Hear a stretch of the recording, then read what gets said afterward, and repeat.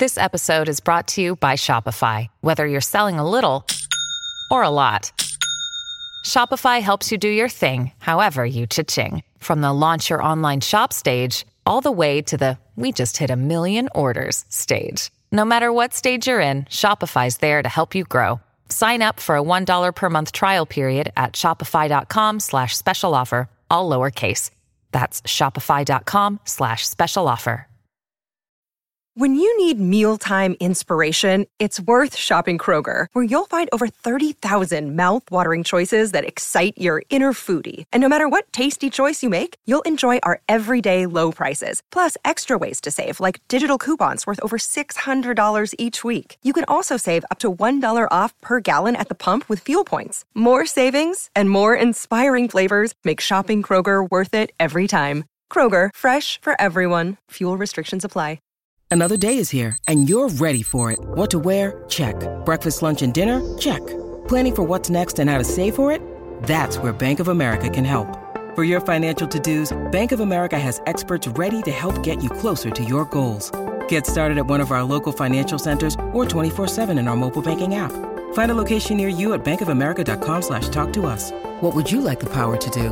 Mobile banking requires downloading the app and is only available for select devices. Message and data rates may apply. Bank of America N.A., member FDIC. Welcome to the New Books Network. Hi, and welcome to the Ideas Roadshow podcast. I'm Howard Burton, your host and creator of Ideas Roadshow, and I'm delighted to be partnering with the New Books Network to offer you our uniquely eclectic blend of long-format conversations with a wide array of experts across many different subjects. The following discussion is a reformatted podcast version of one of Ideas Roadshow's first 100 film conversations that's available in print as both an individual ebook and as part of a 5-conversation collection in ebook and paperback. Visit ideasroadshow.com for more details. When you think of psychology, what comes to mind? Some will immediately conjure up images of Sigmund Freud or B.F. Skinner, while the artistically inclined might think of a Rembrandt portrait, or perhaps a Woody Allen movie. These days, many biologists view psychology simply as a historical precursor to modern neuroscience, convinced that what we've long called the mind is nothing more than a highly complex series of brain states. For University of Queensland social psychologist Roy Baumeister, however, all of these pictures are missing an essential element, dependent as they are on the long-standing assumption that to understand human behavior, we should focus on individual inner processes. What if, Roy asks, what's going on inside you is actually there to facilitate relating to others? Did you play music for a long time? Is it the guitar thing? Is that something that you've done ever since you were young? Yeah, I came from, my mother's side was kind of musical, and she played the trumpet. She was in some of those little Dixieland bands and stuff like that when she was young. So I took trumpet lessons for a while, but then when I got braces, it was really hard to sustain. Right. So I didn't do anything. And then when I left for college, she said, well, why don't you just play the guitar? You didn't want to waste your musical talent. You can have a guitar. Trumpet you have to play every day to keep up your mouth muscles.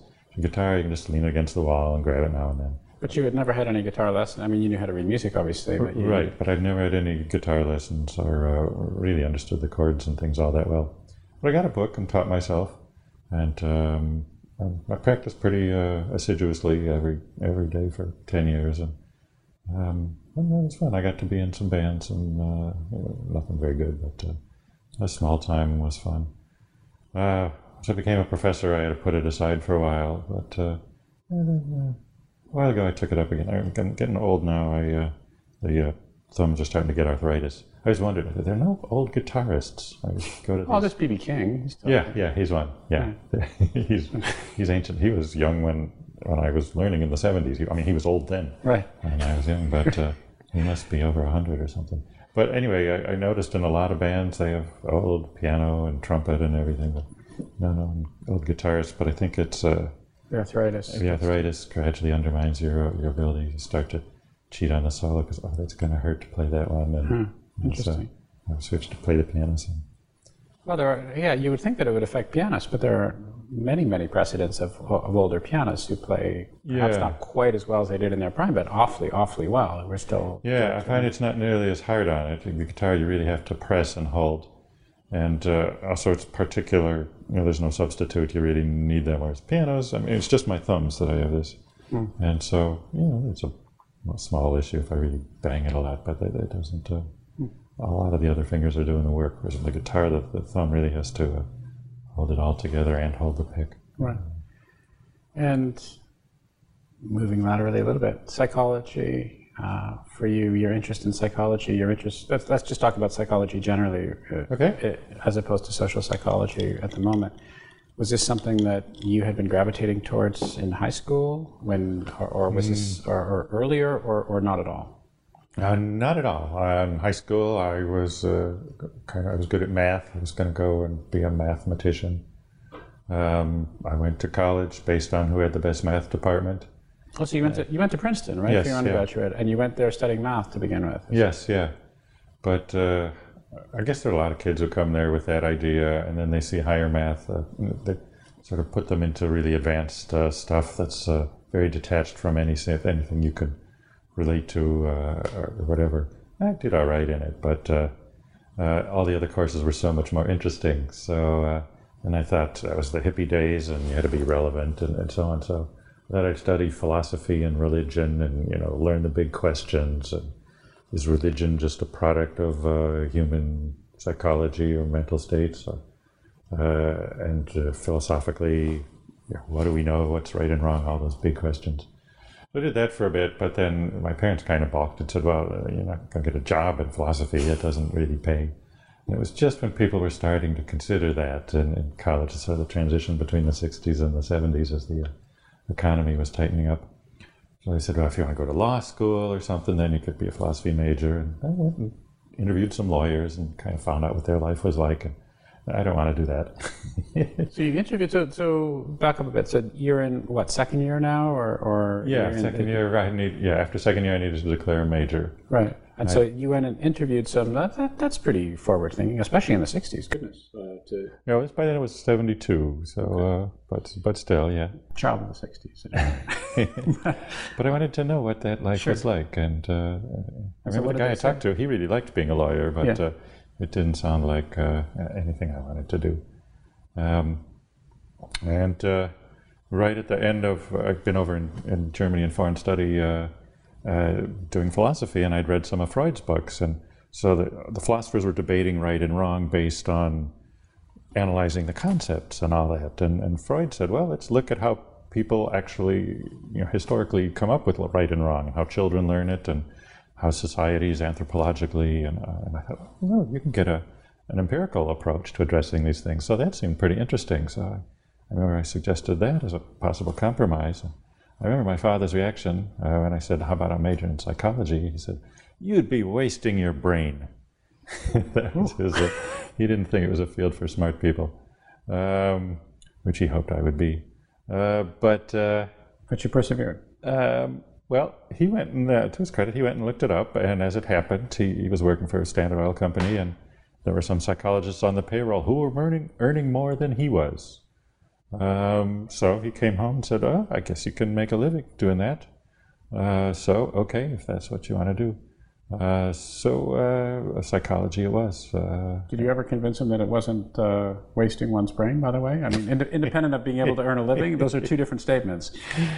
Well, we just moved him, he's 87 now, into an assisted living home, and he had to get rid of most of his stuff. I noticed he brought along copies of a few of my books, so he has them. Whether he's read them, I can't say. Well, that could be pride as well. But, I mean, it might not have anything to do with his respect for psychology as a discipline. It could be his pride for you. I don't know. It's probably getting late to find out. But he hasn't said negative things about psychology. I think really to him a lot turned on the money issue and the fact that you could make a living at it and do well. That's what distinguished it from philosophy in his mind, and so it seemed okay. So you were given the green light to go on, and entering your junior year at Princeton, and you declare a major, and your major is psychology. And how did it go from there? What sort of courses were you taking? How did your interest develop? Were you starting to think more? You talked about your experience with Freud. Were you thinking more about empirical studies right away in terms of human motivations? Were you looking at abnormal psychology? What was your area of interest? Well, back then, I was just a kid and didn't know that much. I thought, well, maybe I should just be like Freud, and I could become a therapist and make money and cure the sick. But it was more like Freud. I was less interested in helping people than in finding out the truth about human nature and ultimate questions. So I thought, I can then write books based on the clinical observations. That was no longer viable. I didn't know that bridge had been burned. You can't study mentally ill and write about human nature on that basis. And the Freudian psychoanalysis was just starting to decline in influence and popularity. Did you study that formally at Princeton or not at the time? Well, the first class I had was by somebody who admired Freud, so we spent a good part of the semester on Freud. And I did learn some of that, but I learned a lot of other things too. Sure. There was also a time when enrollments in psychology had just gone up enormously, so everything was overburdened. Departments that were designed to have 20 students a year were now having 100. That was the case at Princeton. Within like 2 or 3 years, it had gone from a stable 20 a year to my class had 100. Why was that, you think? It had to do with changes in fashion, or changes in the zeitgeist. Interest in social science was stimulated by the 60s activism and the hippies and all that. The hippies kind of had two phases. One was the political phase, and one was the more mystical self-exploration phase. There was a brief surge in sociology enrollments. Just before psychology, they went up very precipitously and then went right back down. That somehow didn't catch on, but there was a brief group of people who did a lot of sociology. The psychology one then turned out to be more durable. I was a good little boy from Cleveland and didn't have much background with hippies or anything, but was exposed to all these wild ideas. And did you have short hair, by the way, when you went to Princeton? Oh, yes, yeah. It had just been a little bit longer because I'd been in a band in high school playing, until the braces got bad. But I had a little Motown band I played the trumpet for. But it's still, it was pretty short. So you did that, and then you decided that you were interested in doing graduate work. So at some point I'm guessing you had thought, you're not necessarily going to be a clinician after all, or make your living in that particular way. Or was there a sense that you needed to have at least another degree, or how did that work? I'd always thought I would get a PhD. I wanted to be a professor of something, starting as soon as I stopped wanting to be a general in the Civil War, I think. Oh, really? End of elementary school. Partly my father had looked around, and he had an uncle who was a professor, and he thought that was a really good life. I remember one year we had to do reports on careers, and I chose the professor to do mine and looked it up, and it seemed like a pretty good deal. You could make, I remember, as much as $30,000 as a full professor, which was a lot more money than it is now. Sure, and was certainly easier than being a general in the Civil War. I mean, yes, given the time period. Yes, the prospects were better.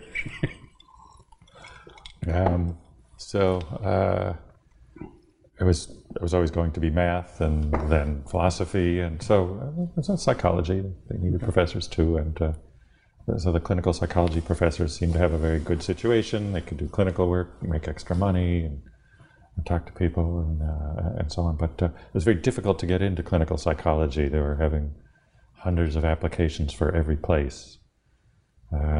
So I thought, well, I didn't need to go into that. A lot of my friends wanted to do that and applied, and most of them didn't get in, and then we were kind of all screwed up. Even coming from a good school with good grades, it was just almost a lottery there. Right. And then I was also realizing that doing therapy was not as appealing as it sounded from reading Freud's book. That some people described it, you spending an hour a day every day for several years with some very unpleasant people, listening to them complain about their problems and all that. That was psychoanalysis. Well, I didn't know that really suited me. And then I could also tell that psychoanalysis was in decline and one didn't know where else that field was going. It was a lucky thing for me. I sort of said, well, I'll just go to social psychology. I had a couple great professors who were interested in that, and well, I won't make as much money or whatever, but it should be a decent, satisfying career. Whereas the clinicians, I thought, well, they're really, if they can just get into graduate school, they're set for life. Right. But then the ones I know who got into the field, several of them have dropped out by now because the field's gone through such terrible changes, and it's become difficult to make a living. Some said their salary hadn't really gone up in 20 years because the insurance payments pushed down the amount they're willing to pay for each session. So the old idea of psychoanalysis, where somebody pays you a big amount of money for every hour that you have that income steadily for years, that's just no longer the case. Yeah. So the issues in social psychology, when you started to go to graduate school and you thought, your goal was to be a professor, and presumably you had identified social psychology as a likely, if not a necessarily preeminent area that you were going to go into. What were they? What were the prevailing issues of the time, of the day? Yeah, they were kind of disappointing to me coming from philosophy. They were very unprofound issues they were debating. There was cognitive dissonance theory, which is people try to be consistent, and so they don't want to say one thing and do something else. And so if they do something else, then they'll change what they say to rationalize it. I've come to appreciate it over the years, but initially it seemed that's not the big picture very stuff. obvious, not very obvious. Yeah, just consistency. And the other was it was called attribution theory, or people draw inferences about what's happening in the world. Either what kind of person is this that I'm talking to? Why did that person do that? Why did I get a bad grade on this test, and so on. So, instead of sophisticated analyses of what was going on, they sort of simplified it down to was it internal to the person or external to the situation, and very simple dimensions like that. So I had a bit of a struggle there to reconcile myself to working in this field that was intellectually quite primitive, but that turned out to be lucky too. The field of social psychology become much more intellectually diverse and open, and so we're still not perhaps as sharp as philosophers, but they don't do anything but think of theory, so they're the most rigorous thinkers. It's a much more intellectually lively and stimulating and challenging discipline than it was in the 1970s. And that brings me to my point when you talk about what philosophers are doing, and one could argue something similar for most mathematicians as well. Of course, as a social psychologist, you have recourse to this huge spectrum of empirical devices. You can go out and test people on this reaction and that reaction, and you can build an incredible amount of data, and you have this tapestry that you can weave of going back and forth between intellectual hypotheses and then verification and back and forth. And there's, of course, a great deal of skill in being able to choose the right question, conduct the experiment in the right particular way. And so there is that whole palette of options which is now open to you if you're interested in exploring human behavior and human motivations that you simply don't have as a philosopher. Yes, one of my professors in graduate school had that same view. He said, what attracted me to psychology was an experimental approach to philosophy, and you can do studies to actually resolve questions and reach some answers. It changes our focus. The philosophers, like if you're interested in right and wrong or responsibility or knowledge or whatever. They'll really debate the borderline cases at great length. But in psychology, we could focus on the prototype, not worry about the borderlines. It's very so. I mean, one of my ambitions is to write a social science book on each of the philosophy questions. So I had a book on evil. As a philosopher, you debate, what exactly is evil, where do you draw the line and stuff. I don't need to do that. I can just take a broad, loose definition, but I can use our data to develop the causal processes, to measure things, to show what makes people do what and how they experience things. And they're both valuable fields. I'm not saying one is better than the other. Sure. Right now, it's a good time to be in psychology because there's still lots of interesting questions. Philosophy, physics, chemistry, those fields that have been around for a long time, to get to the front lines, you have to go a long way. And so a lot of things have been discussed and worked on and thought of, whereas psychology, there's still a lot that's wide open.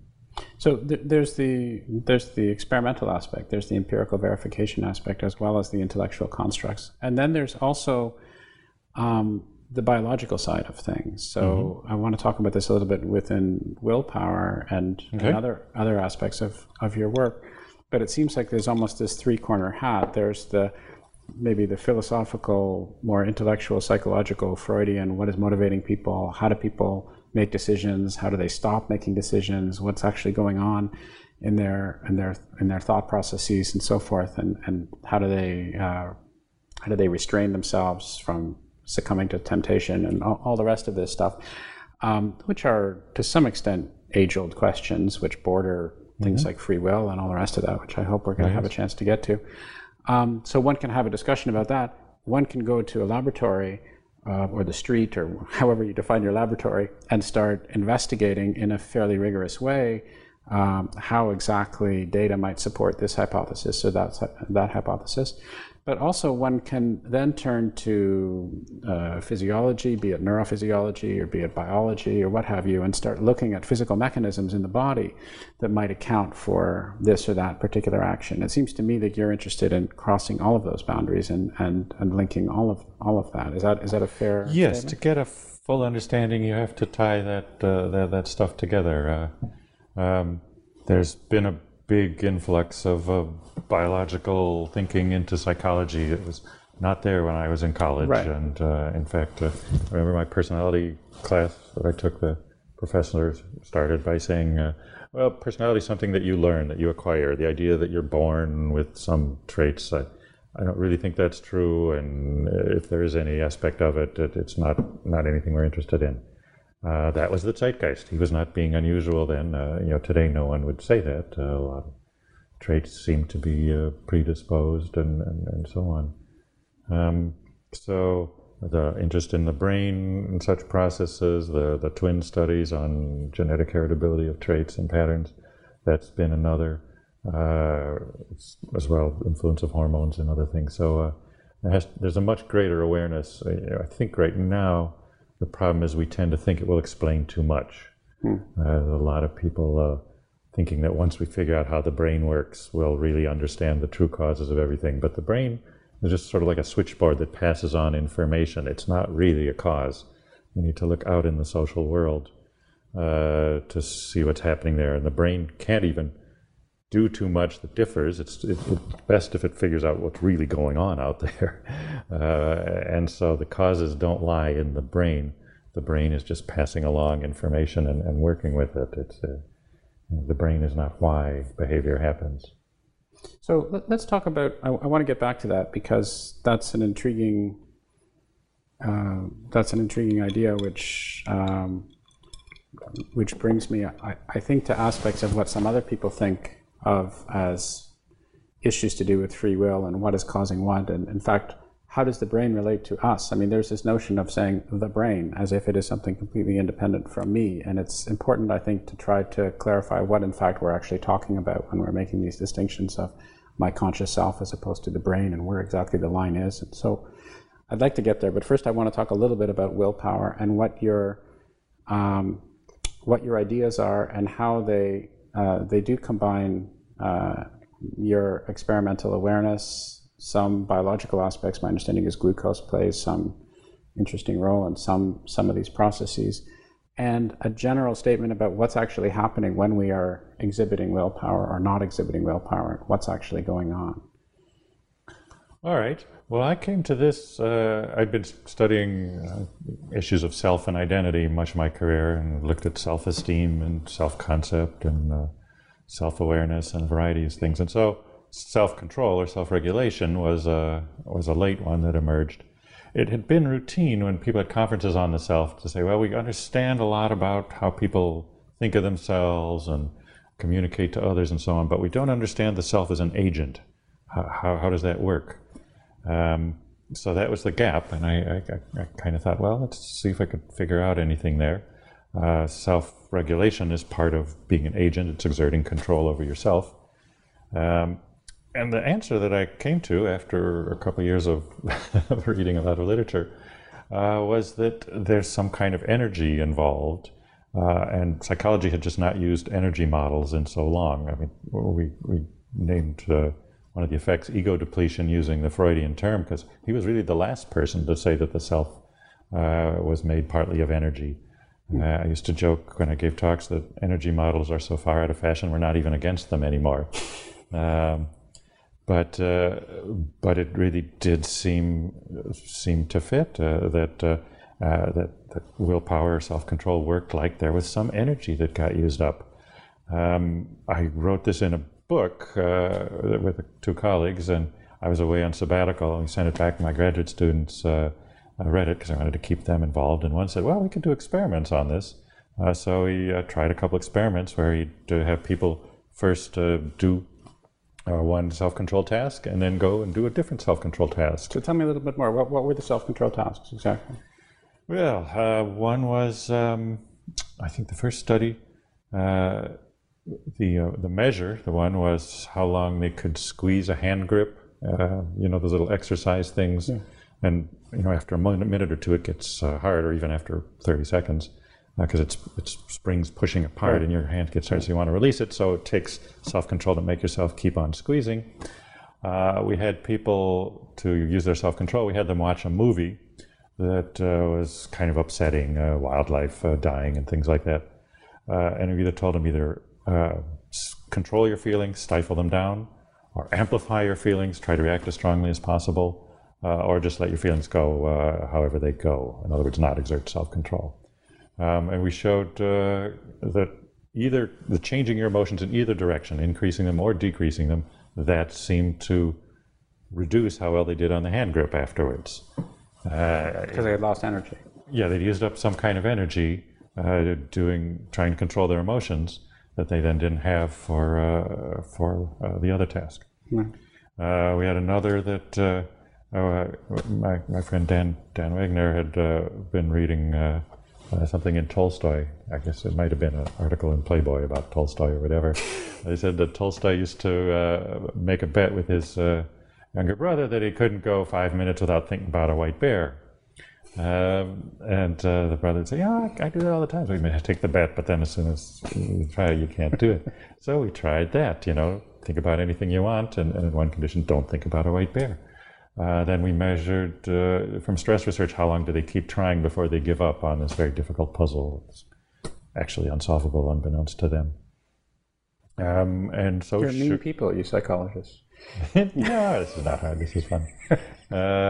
And so, sure enough, the people who had tried to shut that thought out of their mind, they had apparently less willpower or less energy of some sort because they gave up much faster on the difficult puzzles as composed. We had a couple control groups. Right.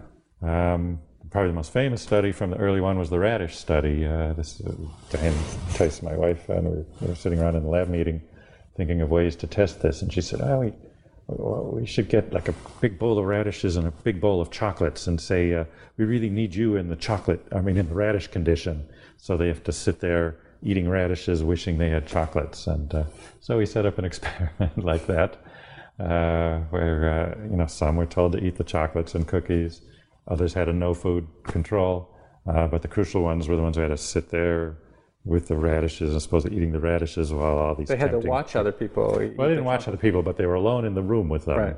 And we baked them, the cookies right in the room, so it smelled so very delicious and totally tempting. So that was probably the meanest thing we did, but we let them have a cookie when their study was done. You let them have one cookie? I don't know. They probably couldn't eat anymore because they were filled with radishes. But they didn't eat very many radishes either. We hoped they would eat the better part of one. But anyway, then in another room, they also gave up faster on another difficult perseverance task. So there are half a dozen other kinds of procedures that we use, but you get the idea. You use up your willpower in one thing, and then you don't have as much coming for the next. So that. And so what are the obvious ramifications of this? So you look at it from an energy perspective that people hadn't been doing before, and you think, okay, now I can understand. We have a way of. We have a hypothesis. We've tested the hypothesis. There seems to be some evidence favoring this hypothesis. So what are the implications in terms of everyday behavior, and what are the implications also in terms of looking at perhaps a broader spectrum of human behavior from an energy perspective? It's good to think big. Implications for everyday life. You realize that your self-control, your willpower is not a fixed trait of your character, but a fluctuating resource. And yes, some people have more than others, but regardless of that, at times you have more than you have at other times, and you want to understand what makes demands on it. That the same person in the same situation will make different decisions, including some that the person may be sorry about, depending on how much willpower and how it's fluctuated, and depending on other things the person did that same day. A big extension of this was, remember, the idea was to understand the agent aspect of the self, the executive function. So controlling yourself is part of that. Making decisions in the world would be another. And so we did some experiments to see if indeed doing self-control on the first task, the other way around we started, if making a bunch of decisions would then impair your self-control on the other task. And I remember this study I was really interested in. I kind of held my breath on that one more than anything since I'd gotten tenure. So, this could be really big if it, and sure enough it did. It took a while because the decision-making people are very picky, the reviewers at the journals. But eventually we got enough data to persuade everybody and published a study, yes, that making choices depletes that same resource. So some people realize intuitively that your willpower gets worn down or whatever, but they don't have any sense that making decisions will deplete you in that way. I had an article in the New York Times called "Do You Suffer from Decision Fatigue?" And it was like the most emailed article for weeks on end, and it said possibly of the year, because a lot of people suddenly could relate to that. A year or two later, we saw in an interview that President Obama he decided he's just going to wear the same colored suits every day. Avoid that energy depletion. He doesn't want to waste any money deciding what to wear or what to eat, because he's got tremendously difficult decisions to make.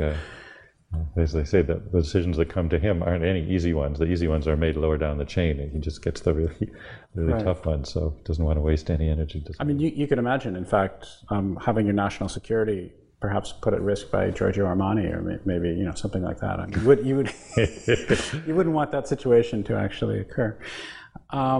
But more seriously, I mean, presumably people could change their behavior then. I mean, they would think first of all about maybe being in, this is what I would think, and so correct me if I'm wrong, maybe being in better shape so that I could weather the storm of decisions, as it were, a little bit better, eating in such a way as to have my energy intake tied to not so much social conventions as my own personal timeline or framework or daily orientation for when I'm making bigger and bigger decisions or more significant decisions, that I'd want to be thinking from an energy perspective, again, about this energy coming in and out, I'd prioritize my decisions, and I'd make sure that I had as much strength as possible to be able to render these decisions, well, presumably better. I mean, I guess that's another thing that I was going to ask you. It's one thing to be able to make a decision. It's another thing to make, of course, a good decision as opposed to a bad decision. Right.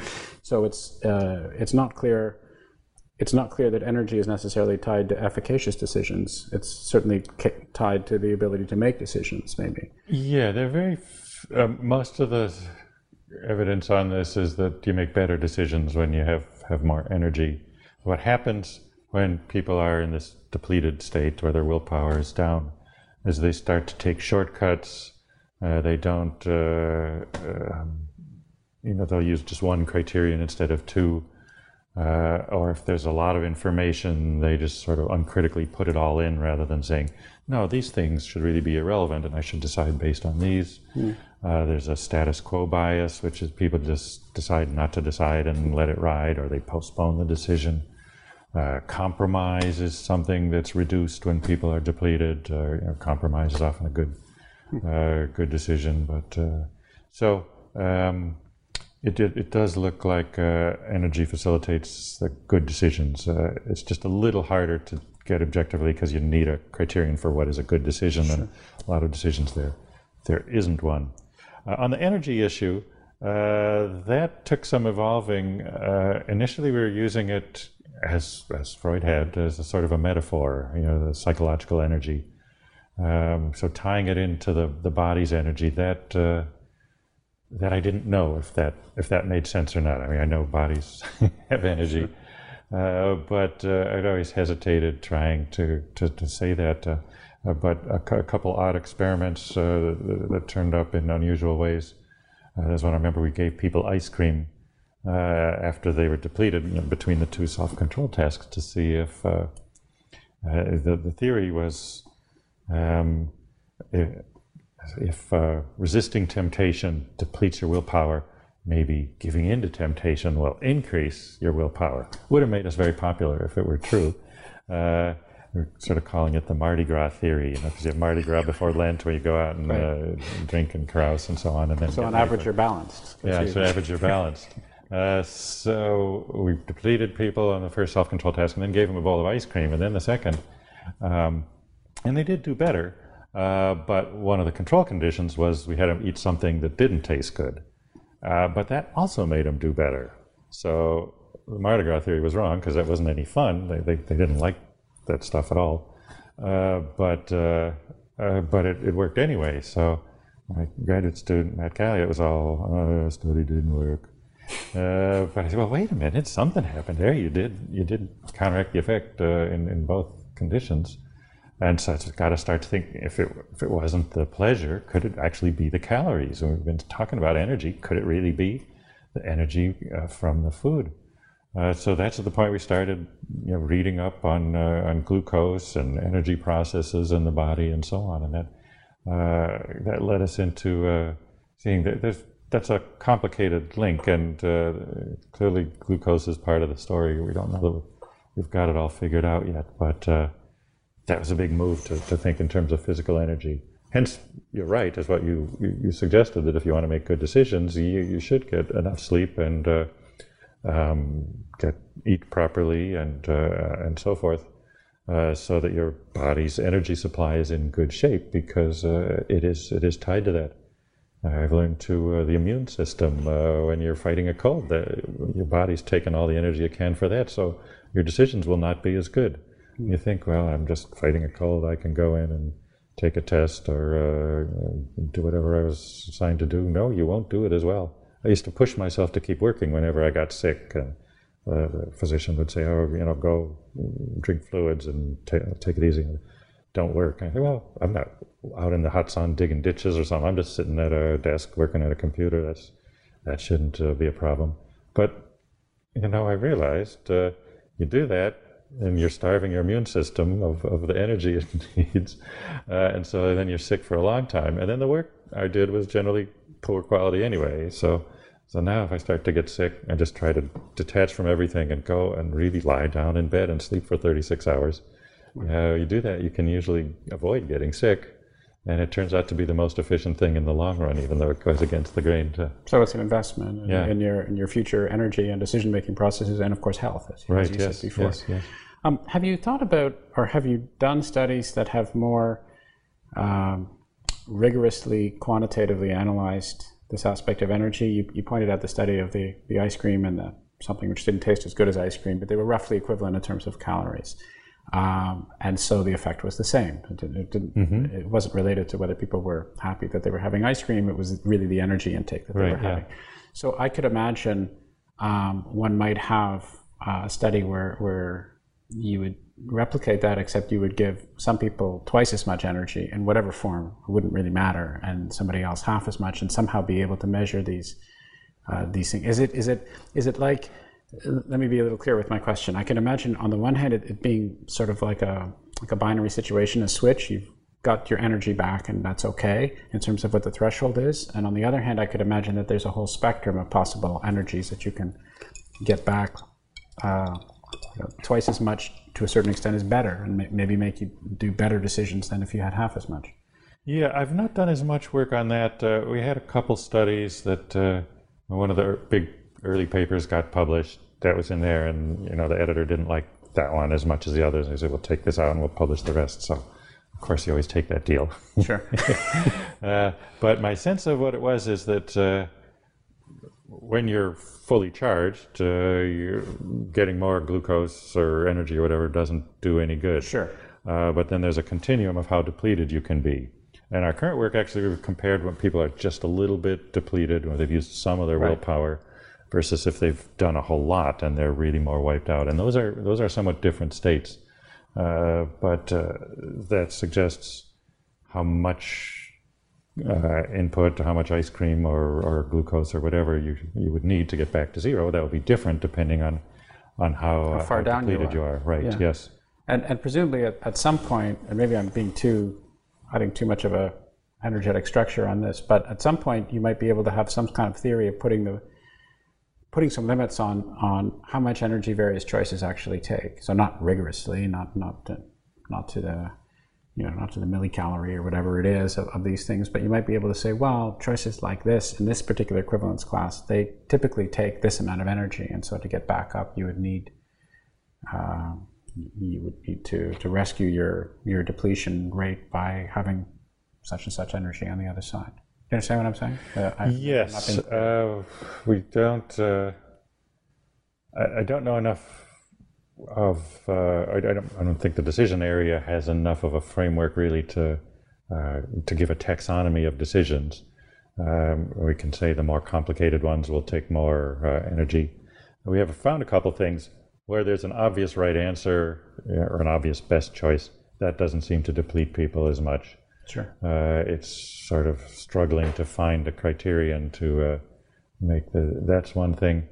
Also, between a couple options when you're choosing, it's how much you miss the things you're not getting in the ones you didn't choose. That also seems to be a big factor in how depleted people get. So you're choosing between two cars, and one has a color that you like or whatever, but the other is better in other respects. So you'll have some depletion from missing that color. If you had another unique feature that you won't get, then you have more depleted. Right. Do you have a certain time of the day with respect to when you're eating or when you're sleeping, when you personally now opt for making more significant decisions?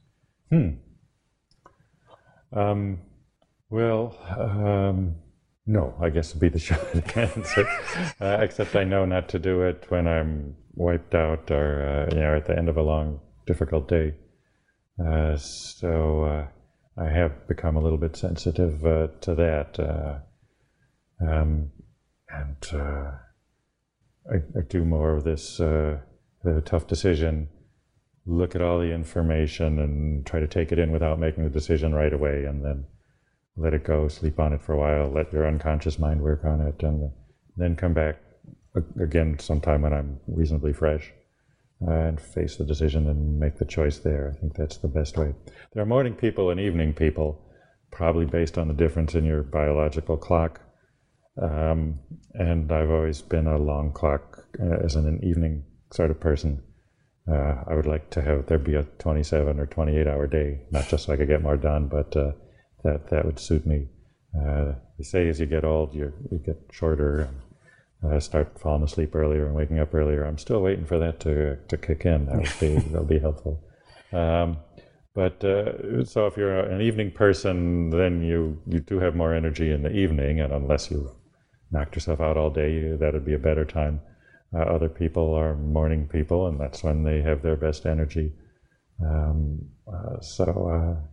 There's a best time for each person, which is not the same as for others. So that interacts with how many demands have drained your willpower as the day wore on. But you haven't personally modified your decision-making schedule based upon these results, other than what you just told me, which is if you're feeling weak and depleted, you take different sorts of measures than you would have before. Right, yeah. Okay. You mentioned unconscious, and I stopped going in the direction of where I'd now like to go, which is to talk about the process of decision-making in terms of this notion of agency and who's making the decision and what we mean by the unconscious.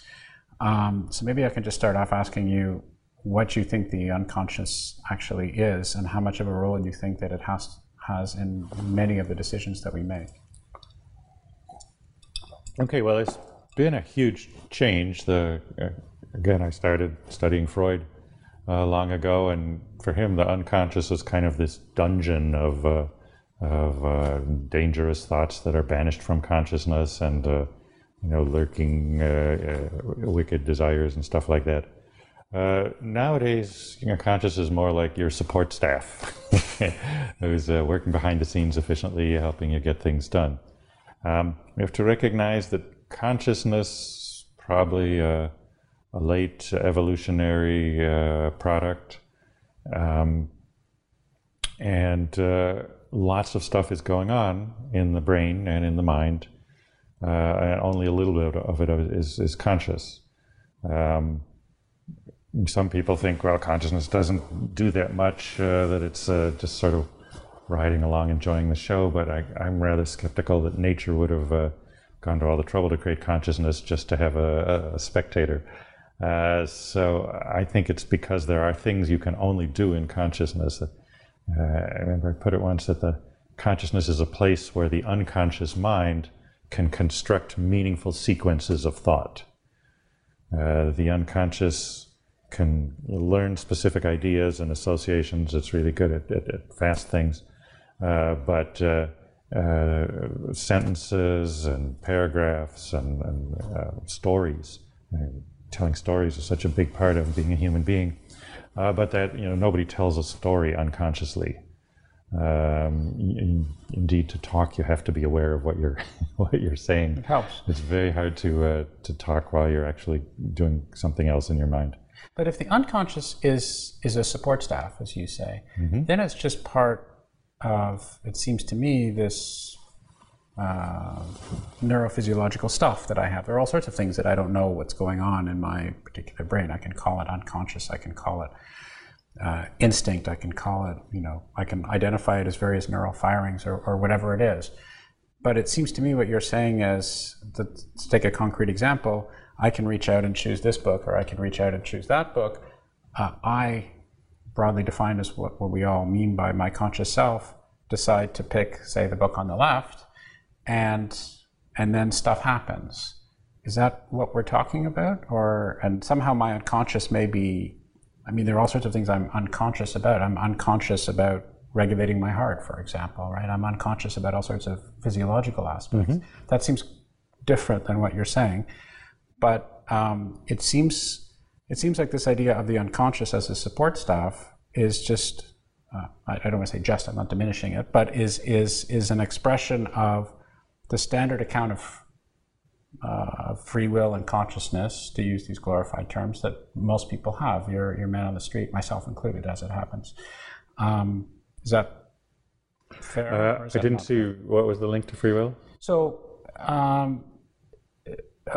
okay, so that's a good point. I didn't specify the link to free will. Perhaps I could say it.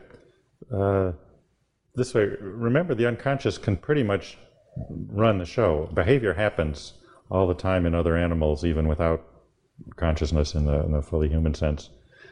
So we probably could function to some degree without that much consciousness, but consciousness gives us the ability to do other things. I mean, animals, they eat and sleep and reproduce and run around and do all those things, but animal societies don't think of other ways to do things. They haven't developed a global economy or redefined gender roles or switched to democracy from alpha male organization or anything like that. So it's things like that where consciousness becomes important. Okay, so let's, maybe I'm getting confused by this, because when we start talking about societies, that's a whole different issue. When we start talking about consciousness, I'm not sure, quite frankly, that my dog does not have consciousness. It depends on what we mean actually by consciousness. Okay.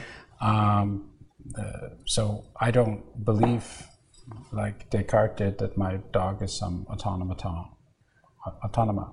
What's the word I'm looking for? Automaton. Okay. Consciousness theories, there are two levels that they sort, and where I explain them in simple terms is the one is that we have in common with lots of other animals, and the other that's uniquely human. So the simple version, the lower level, if you will, is like with squirrels and dogs and others. There's an agent in there. My dog is a lot smarter than a squirrel, by the way. But anyway, go ahead. That has an experiencing agent. It'll make simple choices. Yeah. It feels pain and pleasure and stuff like that. So that much came fairly early in evolution. And so, we would call that just simple awareness. But then consciousness would be all the things that humans have that those creatures don't. Symbolic awareness, reflective knowledge of self. Language. Language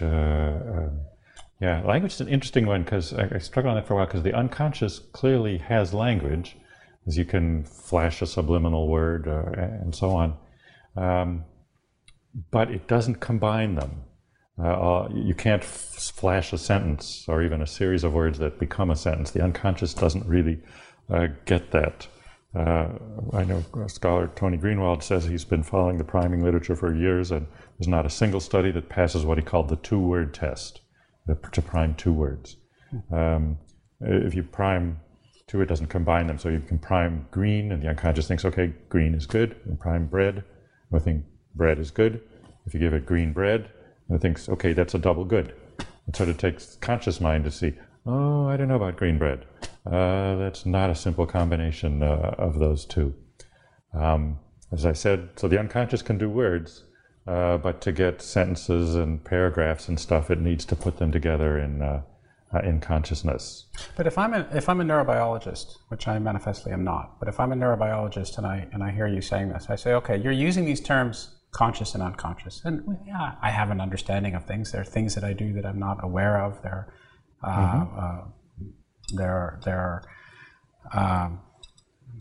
My mind can wander. I can sometimes scan words on a page. I can do all sorts of things when I'm not actually fully cognizant of what it is that I'm doing. There may be some subliminal advertisement which can reach me and can in some way affect my behavior, and I'd like to talk a little bit more about that. But intuitively, I can make a distinction between what you're calling conscious and what I'm calling conscious. But for me as a neurobiologist, if I have to draw the line and say, what is conscious as opposed to unconscious, then I start feeling uncomfortable because I can't actually really define this in any particular way. You mean in neurobiological terms? In neurobiological terms. So I'm looking at what does it mean for me to receive a signal, say, what's happening when I'm getting light from this particular place, or when I'm reading these words on a page. And the psychologist will say, well, these things, these ideas, these images, say, might be entering you, your unconscious. Maybe I'm getting this subliminal advertising, for example. And I'm not even aware of the fact that I'm actually looking or registering in my mind a lady on a chair or something like that, right? So from a psychological perspective, presumably that's my unconscious that is somehow registering this. Is that what we're talking about? Okay, yes. Okay, so my unconscious is registering something, and so we understand what we're talking about. But from a neurobiological perspective, well, look, I have photons that are coming from this particular image, and they're hitting my optic nerve, and they're triggering various neurons here and there. And there's no clear split between what my unconscious is as opposed to what my conscious is. So I have a problem as a neurobiologist in being able to, because your terms, they're heuristic terms at some level, but I'm not even sure I understand what they actually mean from a neurobiological perspective. They are very far from understanding that, but I suspect most people in that profession would tell you that the brain has to do something different for a conscious versus an unconscious thought, since the brain, people think with their brains. And so the difference between a conscious and unconscious thought has to be some difference in the brain activity. It's at least produced by that, and how that gets, that's considered the hardest problem. It's called the hard problem of consciousness, is how a physical thing can produce subjective experience. So maybe I can ask empirically your view on what the unconscious actually does in terms of how it affects our behavior.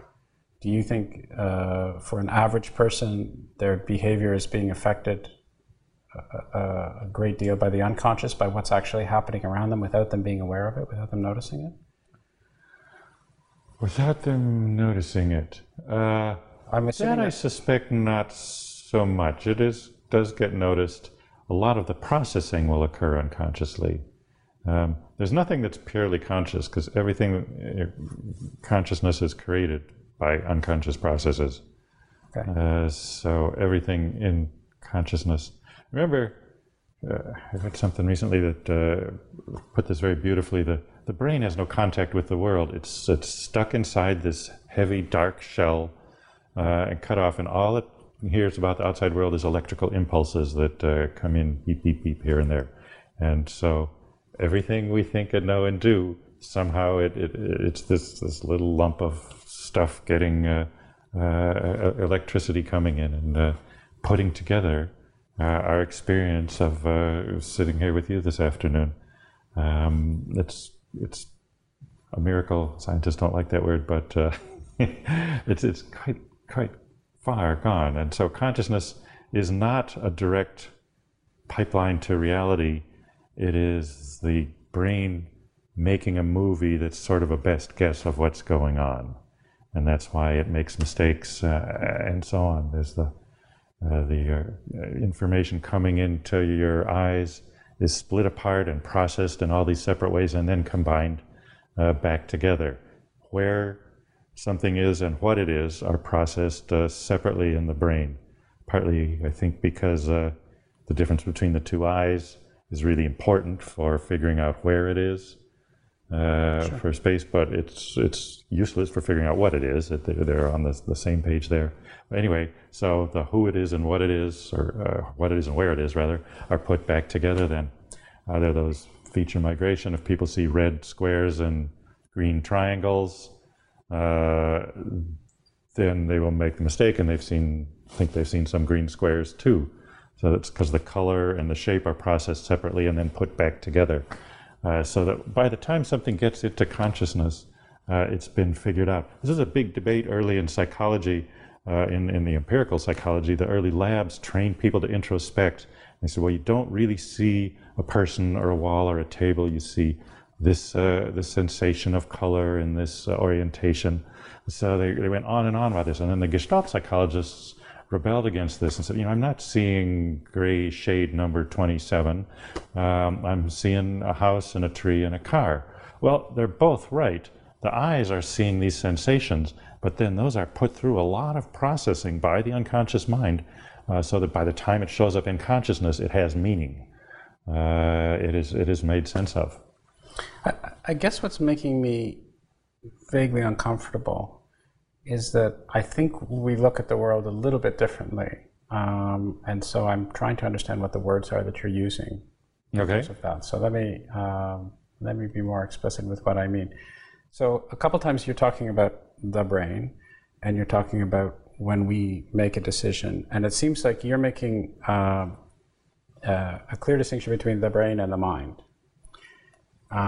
and again, these are just words, but let me be more. Let me give you a sense as to where perhaps some of my confusion or at least different way of approaching things is. So for me, the brain and the mind are effectively the same thing. I look at the brain as an integral part of me. And exactly as you said before with the analogy of the support staff and so forth, I use the brain to be able to, obviously, the brain is an integral part of me making a decision to do this as opposed to do that, or to see something, or to feel something, or to move in a particular direction.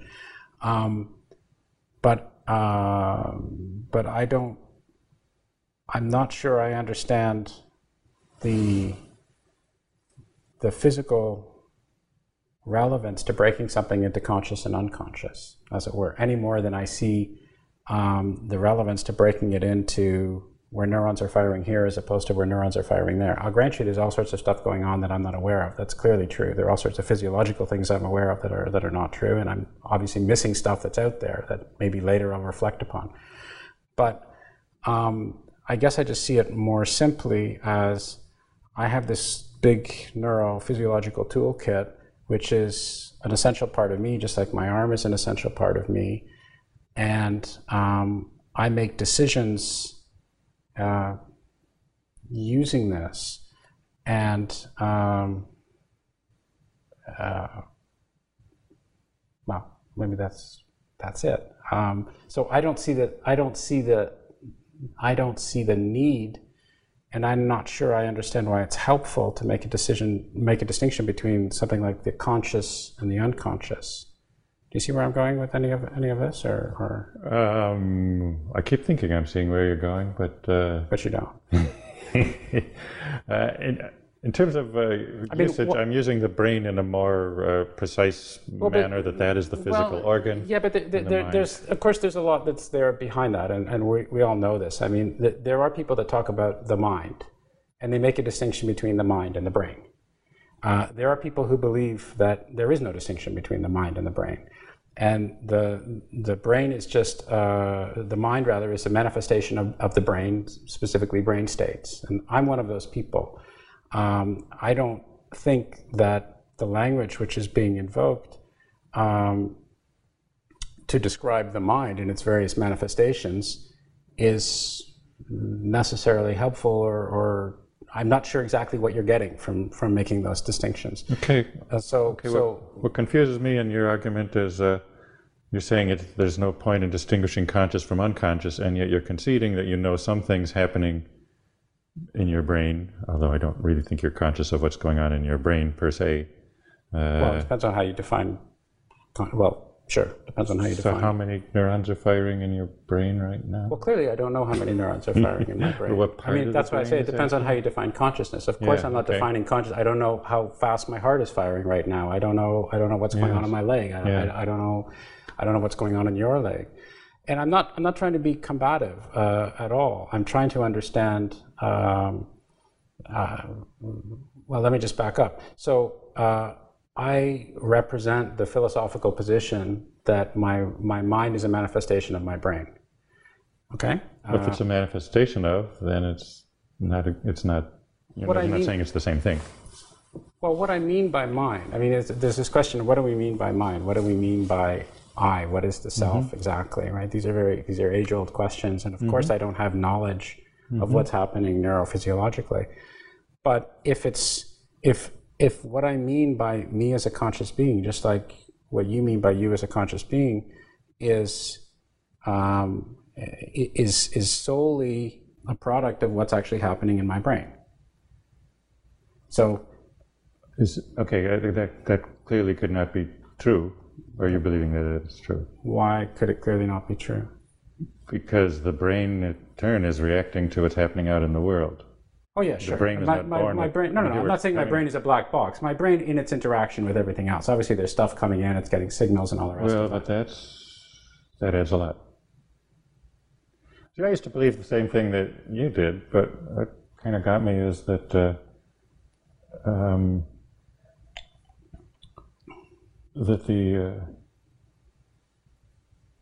should I put this? the content of thought. I forgot what I was going to say. We were saying that the belief that the brain and mind are essentially the same. Certainly, I concede and agree, it's not a concession even, that everything that happens in your mind corresponds with something happening in the brain. Mm-hmm.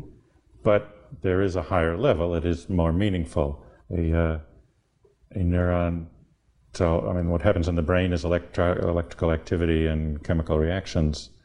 But understanding a Shakespearean sonnet is involving symbolic meanings and other things that are not themselves purely physical. The physical represents it. It's like the difference between a television set being the brain and the program that it's playing, which would be the experience. You only see the program because of what's going on, and everything you see on the screen is a product of what happens inside the TV set.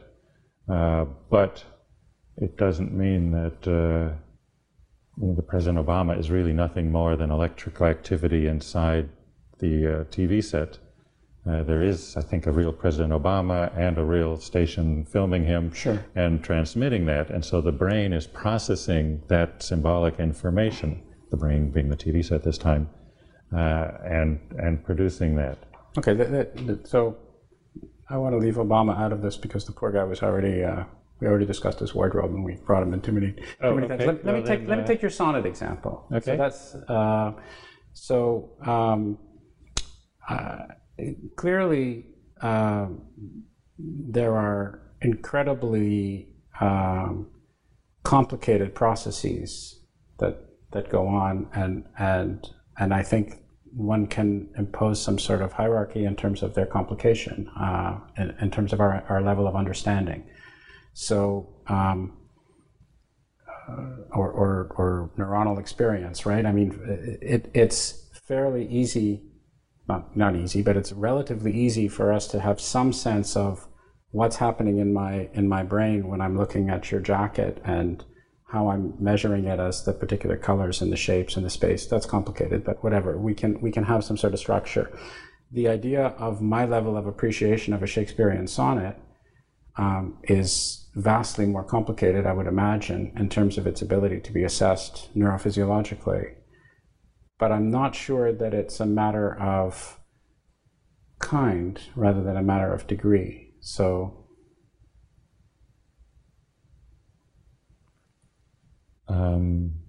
Or am I missing the point? I mean, I will. I guess the point is, and maybe we've gone into a dead end, and I'd like to talk about some other things. But I think this is interesting because it has to do with what defines me. Just as what defines you in terms of individual agents, as you're saying, conscious agents actually moving forwards. And again, to recapitulate, my view is that what I am, what I believe myself to be, what I believe my conscious being to be, is a manifestation of the stuff that's in here and the environment, clearly, that's going on, and its interaction thereof. If you say, I used to believe that too, as I understand it, but there's more going on, I'm having a hard time understanding what that more going on actually is. Well, you just went along with me when you said it's more than the brain, it's the environment and the interaction. Well, the brain certainly interacts with the environment. I guess, so again, we can probably drop this, that's fine. I'm trying to get to the understanding of what, if I'm a neurobiologist, as I said before, what is the utility in making this distinction between subconscious, or unconscious rather, and conscious? And I see that heuristically and empirically, we can measure things when people say, I didn't have an awareness of doing this, or I did have an awareness of doing that, and so that can be perhaps useful to predict behavior or not useful. I have no idea. But I'm wondering if it has any absolute meaning to it. I'm wondering if it has any, whatever, as the philosophers would say, ontological status, and I have a hard time understanding why it would. I I'm just tempted as a sidelight to make you go back and restate that last question in purely physicalistic terms, in terms of brain activities, and then you see how... No, but just because something is complicated doesn't mean it's impossible. I mean, there's so many things that I can't even begin to comprehend how I would do. I'm not a neurobiologist, but if I were, to be able to do. And maybe it's even, for some physical reasons, in principle impossible. I don't know what those physical reasons would be. But just because something is difficult in principle doesn't mean that it's impossible. That's true. But it could be. Either way, you can see the difficulty. You certainly need to say simply that mind is nothing more than brain, and then you want to ask a question, is it meaningful to make a distinction, and so on. Well, even using the word meaningful, okay, that's not a brain word. Fair enough. Fair enough. And this gets into a topic that's actually quite close to my heart, which is the reality of meaning. I've very reluctantly come to think that to understand reality, especially psychological reality, we need both to understand physical processes and meaning as essentially non-physical relationships. I mean, the relationship between a symbol, between, say, a flag of France and France, it's not a physical connection like the molecules of France are exerting influence on it. It's a symbolic connection. It's easiest perhaps to see with mathematics that 7 times 8 equals 56, and it always did long before there were humans with brains good enough to figure it out. Right. It's not culturally relative. Every culture that learns multiplication gets the same answers. Right. There are some that haven't figured it out, but when they do figure it out, they will get the same answer. It's objectively there. It's not a physical reality. It's a set of abstract relationships that the physical brain evolved to be able to use and incorporate so as to improve its survival and reproduction.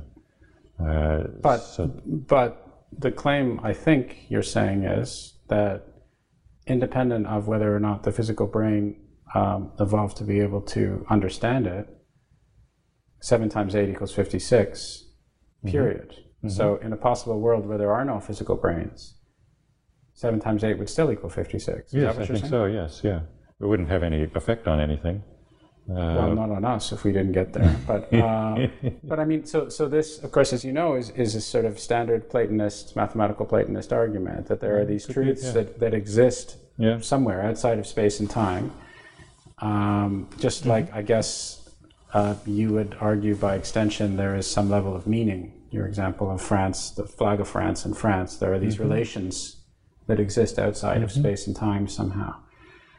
It goes with the idea that all languages have basically the same concepts, just different words for them. And they slice it a little bit differently here and there, but translation is very effective, and there's very few thoughts that cannot be expressed in one language. So it kind of suggests there's a universe of concepts that all these languages, hundreds, or actually thousands of languages all over the world, invented pretty much to say the same thing. It's raining, I'm hungry, my child is sick, let's go have sex. There's danger, there's a snake. Right. But that could be that our brains, that could be human dependent, of course, that there's something in the human brain which predisposes us to use language in a particular way, maybe even in an identical way, if we're clever enough to realize what identical means. Well, it would have been better if that had carried a little farther. It would have been easier for us to be on the same page linguistically. But apparently nature couldn't quite put the language in. Instead, the brain is really well designed to learn the language wherever it happens. And there are several different kinds of grammatical structures and so on. But all this making things complicated. But are interested in meaning of life. So meaning is, life is a physical event, a physical process, and meaning is not a physical one. So the big question of the meaning of life is difficult because you're using oranges to understand apples or something like that. Right. How did we get to the meaning of life? Just meaning as non-physical reality. And we're talking about the difference between, between what the brain is doing, that your subjective experience of you. So people who distinguish brain from mind, and I'm certainly in agreement that everything that happens in the mind is based on something that happens in the brain. It's just the brain is working with other stuff too, including meanings and non-physical relationships. It is representing them, again, like the TV set represents the broadcast and shows a program. And the program is, in some sense, distinct from the actual transistors and whatnot inside the TV set, sure, even though they are producing it. And that's the same way. I would see the brain and mind relationship in the same way. Nothing happens on the TV screen that isn't a result of what's going on inside the television set, and in the same way, nothing happens in our mind that isn't produced by neural activity. Right. So that analogy, the reason I was rebelling against the other analogy was I thought you were going to, when you were mentioning Obama, I thought you were referencing some entity that was outside of the entire TV mechanism. But if we're talking about what's on the screen, is a manifestation of what's inside the box, fine. Yes, but remember, part of what's inside the box did come from what was outside. Just as what happens what's in your brain isn't producing much out of its own. It is taking in information from the world and sure, but those realities exist in both cases, both examples. In both examples, both realities exist. Yeah, right. I'm all for reality. Right. Right. Okay. So, I guess what I had wanted to do was I had wanted to move towards, we certainly don't have to, but I had wanted to move towards free will. Okay. And what I mean by free will is some, what I mean by free will, first of all, is that I, as an individual agent, am sufficiently autonomous that I can make, that that I have a choice to be made between any two options, mm-hmm. And I have it in my power to, completely within my control, to be able to take an action in one instance as opposed to taking an action in another instance, or vice versa. And my understanding is that that there has been some research into social conditioning and social factors that would be behind the scenes impinging upon my choices to the extent where I may not even be aware of the fact that I don't have complete autonomy in making those individual choices, and that some people believe that for a combination of cultural factors, I might think that I can choose in whatever direction I want to, but actually I am predisposed towards one particular choice rather than another particular choice. Yes, I think the idea of complete freedom, as if you would know everything, that's probably an ideal. The philosophers like to debate. The philosophers like to debate the question of free will. Is it yes or no? Do people have it or not? In psychology, most things are on a continuum. So some acts are freer than others. But is the unconscious contributing factors? Well, everything that happens in consciousness is a result of the unconscious, so yes. Can there be things that influence your decision that you're not aware of? Yes, there can. Can you think you made a free choice when you were actually tricked or primed? Yes, you can. So, to me, the requirement that it be complete or absolute is probably, if you want to insist that free will is that, then there's probably not going to be anything that meets that criterion. But the difference between freer and less free, people know that difference in their daily lives. They see it in others. It is something that really happens. And to me, the crucial thing is the world often consists of, there are multiple possibilities.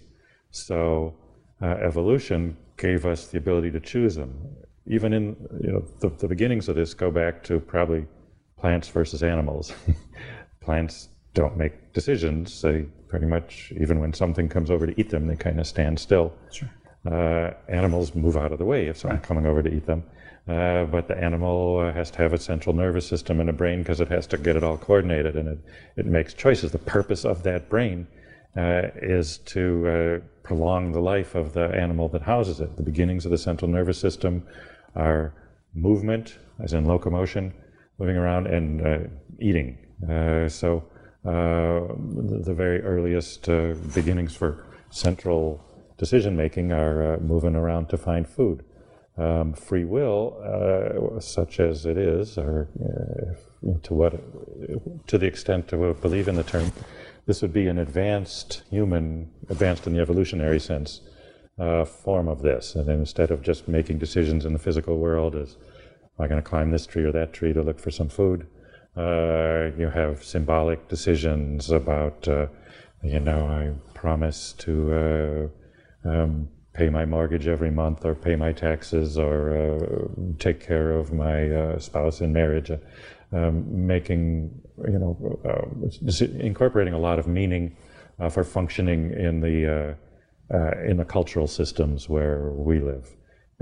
Key difference, foundation of my thinking in the last 10 years has been that the distinctively human traits are adaptations to make culture possible. Like all other creatures, we are animals. Like all other animals, we are animals. And we all have to solve the problems of survival and reproduction. You need a biological strategy. Every living thing has some strategy for doing that. Ours is a very unusual one as human beings. We create these complex social systems with meaning, with shared information, with interlocking roles and identities and moral obligations and all that stuff. It works very well for us. I mean, we live in a lot better than most other creatures. But it needs a lot more psychological capabilities to function in culture. And so the traits that define us as human, and that's not all the traits. We are animals. We are social animals. All those things that we have in common with other animals. But the ones that set us apart are evolutionary adaptations to make possible this new strategy of living in a civilized culture. Right. So that all sounds completely reasonable to me. I can't. Well, I'll be honest with you. I get frustrated when I hear people talk about free will, because I have a different understanding of what the free will argument actually is, and it seems to me what you're saying is there's no such thing as complete unfettered free will, in the sense that we have influences all over the place on aspects of our behavior. Some of them we're aware of, some of them we may not be aware of. Yeah, it's always situated, it's always fettered, it's always... And so insofar as we're not always aware of the past and the experience and what may be impinging on our decision process, we're not completely free. And that strikes me as yes, absolutely, 100%. I don't have any doubt about that. My understanding of the philosophical argument of free will, which people have been arguing about, is if there's a deterministic universe, and if there's materialism, and if we are material beings that act in accordance with a deterministic law, then at some level we have no choice in having evolved, complicated though it may be, from one state to another state. And as a result, everything that happens to us as material objects, just like this glass falling to the ground and so forth, can be predetermined, and you can map that onto brain states or whatever it is that you want to do, and then you're left with arguing that that everything we do is in accordance with some big algorithm in the sky, as it were, and thus our belief that we are acting, and this comes back to what we were saying before about what it is to be conscious in me and so forth, as a manifestation of all this other stuff. But my belief that when I'm going into a store and opting for that pair of shoes as opposed to that pair of shoes is actually predetermined by some super duper algorithm somewhere, and as a result I don't have free will. So that to me is the philosophical argument of free will, which is very different from what you were saying. Yeah. And I have I don't even have I'll say something even stronger. I find it impossible to believe anybody would argue with what you just said. Good. But Do people argue with what you said? I mean, it seems... Oh, that evolution for culture? Well, it's not a widely shared view, although when I bring it up, it does seem to persuade people. There's been a tendency, because in social psychology, the influence of evolutionary theory has been so strong, there's a lot of emphasis on being social animals and what we have in common with other animals. It's not nearly as much on what sets us apart and makes us different. So that's been one thing that I've been emphasizing. I see. So there's a sense of an evolutionary continuum, and why should we draw the line at humans in some ways? Is this well, it's more emphasis. They aren't thinking things down to the rigor of philosophers of having everything figured out. It's just we're social animals. So they talk about, why do we help other people? Well, we will help our close relatives more than our friends, and our friends more than strangers. Who would you run in to save in a burning building? Well, if it's your mother or your high school track coach, right. You'd go and get your mother. Unless you're on the clock. And so they say, well, look, we're just like other animals because they help kin. Right. But we need more attention to the fact that humans will help total strangers. We'll donate money to fight disease or reduce poverty, sure. or in other parts of the world with people who don't know us, who don't sure. look like us, who don't will never hear of us or be grateful. Also, as you say, I mean, look around you. Look at all the structures that have been built yes. by humans. Look at the yes. level of society. Look at the level of integration. Look at all the different nets all over yeah. the place. Look at the structures that have been built through cooperation and collaboration and culture and so forth. Yeah. Now, returning to the free will debate, I've been listening to the arguments for a couple of years. There are actually three different arguments I think people are having. One is causality. Some people think determinism is just causality, and that free will means that there's some kind of exemption from causality. And that, I don't really find that all that persuasive. To me, free will would just be, there's so many different kinds of causes already.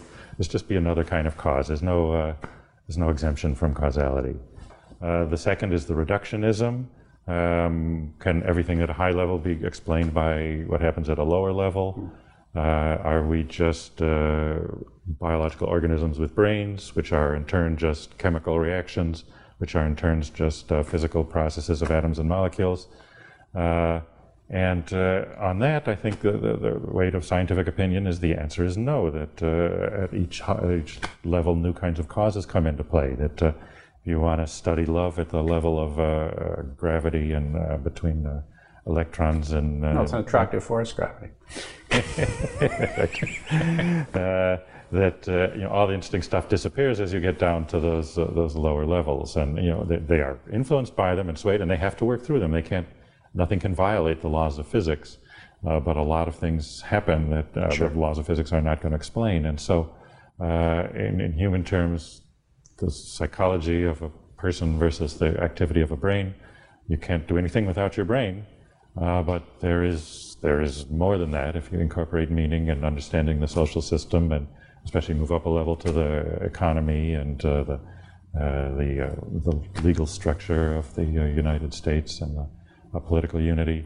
That's not all in the brain. The brain is helping your body participate in that. So reductionism is the second, and I'm against that in that sense. And the third one is the original meaning of determinism, which is there's only one possible future. That's the predestination debate. To me, if you embrace that, then that is incompatible with free will. But I think the idea is backward. The way people want to argue it is that somehow there has to be something in you that can create different possible outcomes out there. But I think that's backwards. I think the outcomes, the different possibilities are already out there, and so nature gave us the capacity to choose among them. Just like I said with the beginning of the small animal, could choose to go this way or that way so as to get food better. One thing I've been doing research on recently is how people think about the future, and determinism would be completely useless. To tell people when you go to choose what you're going to have for dinner tomorrow, or who you're going to marry, or who's going to be on your next show, to tell you, well, it's actually inevitable. It's been determined since the Big Bang. that doesn't help you at all. Sure. You still have to make the decision. And the fact is that the future presents itself as a matrix of possibilities, some constraints and dangers and opportunities and other things. But these things are possible, but not definite. And that's why we have an agent inside us to make choices to try to produce the outcome that's better for us than the outcome that's worse for us. So that, again, is there in the squirrels and dogs and so on, but in the human being that's processing meaning in the sense of morality and economics and cultural symbolism and legal obligations and all these other things. That is the 2.0 version of the simple the chipmunk choosing whether to run up this tree or that tree. Tell me a little bit more about the research into the future that you're thinking about now, that you just alluded to. What specifically are you imagining, and what sort of experiments might you do? Well, it started with my friend Marty Seligman was writing an essay. He said, psychology tends to explain behavior based on what happened in the past. But when I do stuff, I do it based on the future. The big traditional theories in psychology were the Freudian psychoanalysis, which is your adult self as a product of what happened in your childhood experiences, and then the reinforcement history, the rats learning, and so on. So those are both what you're doing now as a result of the past. But he said, no, there's really a lot more emphasis on the future. And so I got interested in this, and we wrote a paper with a couple of philosophers, and then he managed to get a big grant to support other research there. So we've been... This grant has actually arrived. This grant is not in the future. The grant has actually arrived. Some of it lies in the future and some in the past. So we are conducting studies. We didn't know how much people think about the future and so on. So we've just done this giant study where people actually used their cell phones, but it was like a beeper. Every so often it would beep. And they'd have to stop and say, okay, what were you thinking about just when the beep went off? What was the last thought you had? And then was it about past, present, future, or none of the above, or all of the above? So to get a sense of how preoccupied people are about the future, or how much they're thinking about the future, is this? We wanted to learn, and what correlates with it, and so forth. And we've been struggling to analyze and get a ton of data with sure. This. But for example, emotion in terms of happiness is highest when you're focused in the present. You feel the nicest. The more you move into the past or the future, the worse you feel. Meaning is the other way around. Meaning is higher into the past and future, and meaning in particular connects across time. Okay, hold on. I lost you. Meaningful thoughts. So tell me what you mean by meaning and so we had people rate how meaningful were your thoughts when the buzzer went off. And so their thoughts that are based in the past and the future are higher. Are rated as higher in meaning. It was more meaningful. I see. And especially when they checked 2 or 3 of the, if they checked all 3, the highest, most meaningful thoughts on average were the ones where they checked past and present and future. Present and future is a particularly important category. Those are also highly meaningful. If it's just past or present or future, it's less meaningful yet. And if it's just if there's no meaning, no time at all, then it was the least. And when you do these sorts of experiments, you do them. You said there's a ton of data. You're doing them with people locally here in Florida, or do you do them across the United States, or do you do them internationally, or because I can imagine there would be some cultural factors that would come into play at some point. Yes. Well, it's a tremendous job to run one of these things. This particular study we ran in Chicago because the lead guy, Wilhelm Hoffman, was at University of Chicago, and he had the software, and he was able to get it done. So something like 500 people in the city of Chicago, or beepers for about 3 days. The previous one we had done was on Desire, and we did that one in Germany because he had been there. Actually, it was at the University of Würzburg. So we had, I think, 200 Germans at that point. And yes, if could somehow do it in rural Africa or a war zone in Asia or in the Middle East or something, that would possibly bring in some other things. It's just the practicalities sure. are formidable. But I can imagine that would be a common concern for you in a whole realm of areas of social psychology. If you're trying to look at social and cultural influences on humans, then there's always this pressure to make sure that you're painting as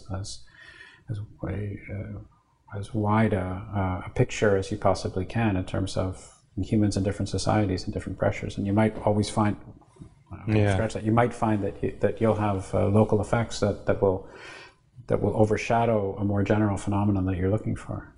Yeah, there's got a concern about that, and especially you're probably 3/4 of the study is done at universities with students just because they happen to be there and have time to be in the experiments. It's a sample of convenience. Periodically, people get all worried about this. We're not studying real people, as if students aren't real somehow. And they go out and look out in the world, and mostly things turn out the same if you get a different kind of sample. Now we don't have a lot of, say, going into the wilds of Papua New Guinea or anything, but effects might be larger or smaller. There might be different ways of dealing with them, but basic effects like you're more likely to act aggressively toward me if I insult you than if I praise you. Okay, I mean, student samples will show that.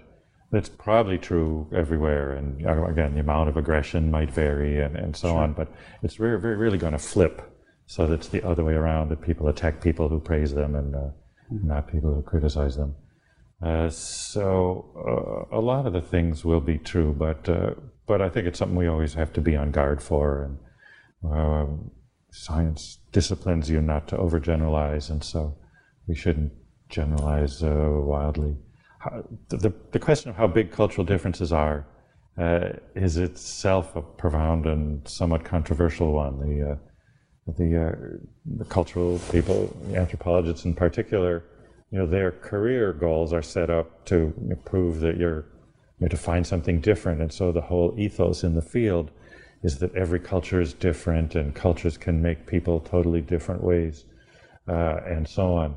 I remember one anthropologist saying, to illustrate this, if you're an anthropologist and you got a grant and you spent 2 years out in the field with this tribe or whatever, and came back and wrote a report and said, well, they're pretty much like everybody else.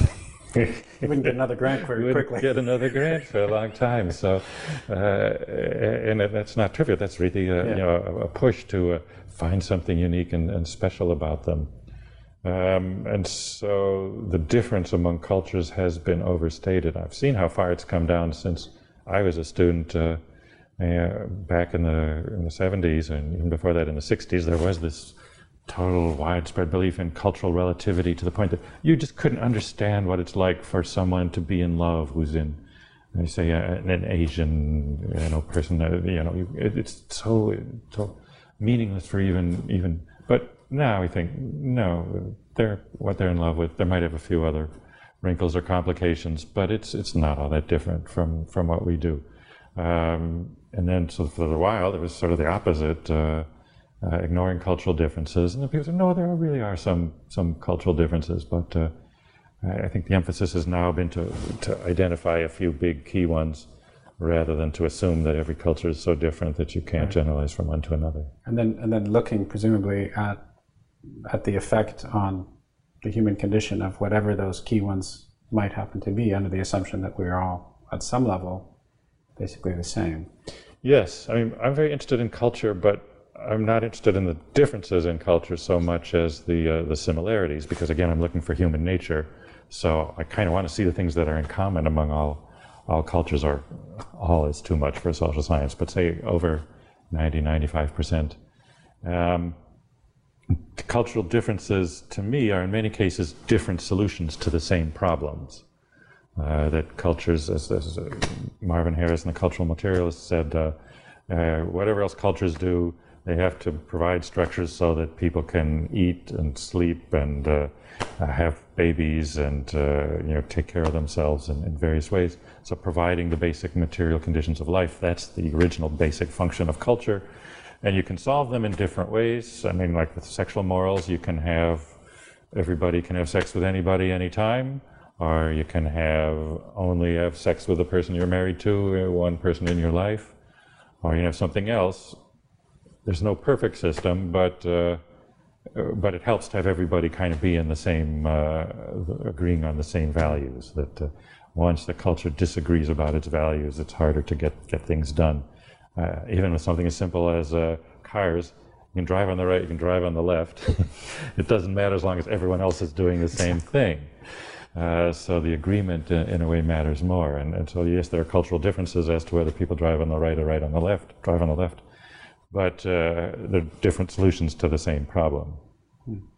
If I could ask you to present me with 3 questions that are particularly bothering you. If I were an omniscient being and I could answer any questions, scientific questions that you might have, what would they be? I stopped believing in omniscient beings, so I'm not omniscient, so you're in luck. My list has lapsed. So what would I most like to know now? Well, I would like to learn the relationship of mind to body, and some of the things we talked about with willpower and how is it tied into glucose and adenosine and other processes there. How ultimately does inanimate activity of chemicals in the brain produce the subjective experience of consciousness? So that would be one I'd like to know.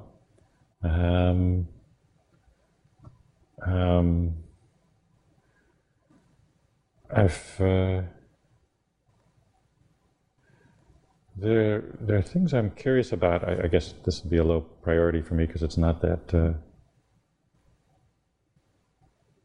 relevant to anything I'm interested in. But there are policy implications when I was working on the sex literature. Does pornography and that sort of thing, does it increase desire or does it satisfy desire? It's particularly relevant, my wife pointed out, with the pedophiles, and these people are universally vilified, and with good reason if they're taking advantage of children. We've got to protect the children. But it raises the issue, they can't help having those desires. They're just supposed to not act on their desires. So, as my wife is suggesting, it should become possible to make virtual child porn. And if it would satisfy these people, it might even reduce crimes against actual children. On the other hand, if it increases the desire, then it would increase crimes against children and make it worse. And that, I just don't know the answer to, and I'd be curious to know. It would be better for society to know that one way or the other. And let's see, my third one. I don't know. I'd like to have a good account of the emergence of social organization up through and including economic and political organization. There's some very impressive books on that I've been reading, but it's a big problem, to put it all together, figure out how that happens. So I would like to get a grasp on that. How does, in a sense, that's what goes down to the very beginnings of how we got chemistry from physics, is that matter lends itself to organization. So this is a level of emergent structure at the socio-political level. How does emergence happen? Yeah, at the higher levels. Well, I'd like to understand the emergence per se. Is how do things take on new levels of organization? How did we get from chemicals which are not alive to living things?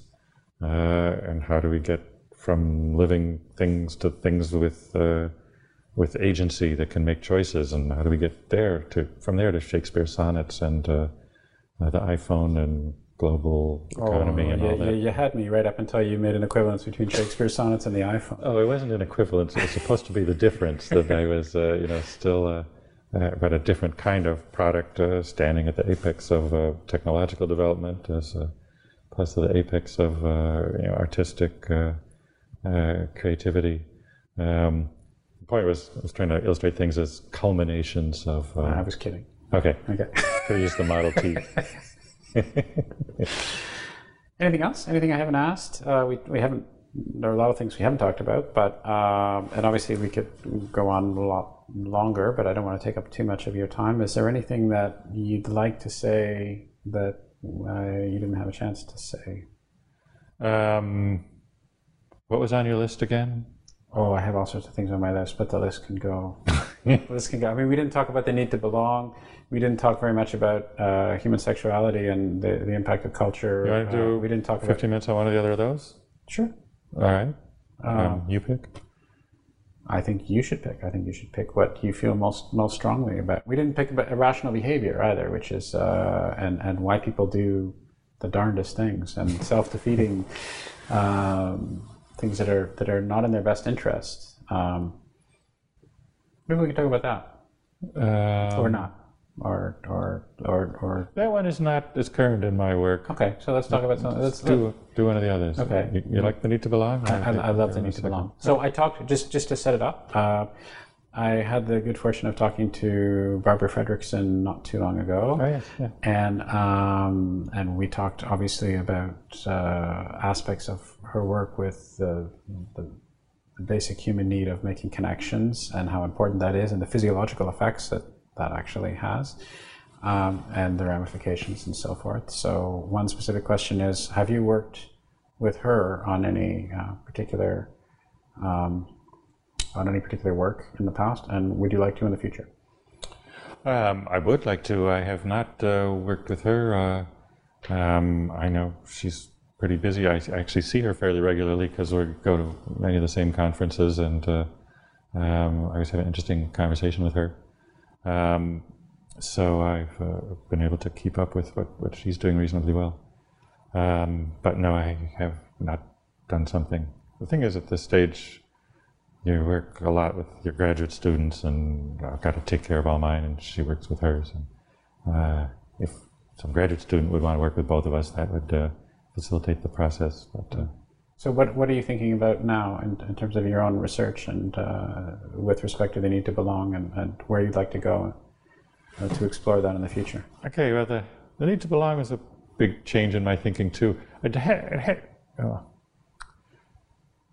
Already in graduate school, I looked at psychology and tried to read a lot and absorb the information. And there was a tendency to explain everything as basic processes happening inside the person. And I thought, well, maybe there's more of an interpersonal dimension that people give lip service to, but it is supposedly social psychology. So I remember there were a lot of discussions that people are concerned about their self-esteem and how they'll react to failure or criticism or success, as it depends on concern with their self-esteem. I remember what ended up being my dissertation. I said, well, maybe people are a little concerned with that, but they're probably a lot more concerned with how other people esteem them. And so we gave people praise or criticism either confidentially or publicly, that other people are going to meet somebody who had read this and so on. The effect on the self-esteem should be the same. It's, what it tells you about yourself was identical. It was the same printout, but boy, they reacted much more if somebody else knew about it. So I've sort of been a bit of a contrarian in social psychology, saying we need to be more social. After that time, indeed, social psychology went a lot more inside the single mind. With most of psychology is now done. Social psychologists, most of social psychology is now done by having someone sit at a computer and make ratings. So it seems like a very solitary activity. That's ironic. Yes, it is ironic.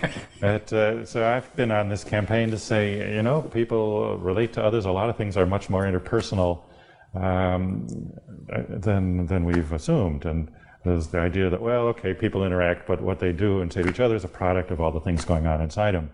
And I try to turn it around and say, inner processes serve interpersonal functions, that what's going on inside you is there to facilitate relating to others. Basically, nature doesn't care what's going on inside you, what your self-esteem is, or how happy you are, or anything like that. It doesn't have any clear effect on your survival or reproduction, but what other people think of you, that is crucial. That for species like ours, if others don't accept you, you're not going to survive, let alone reproduce.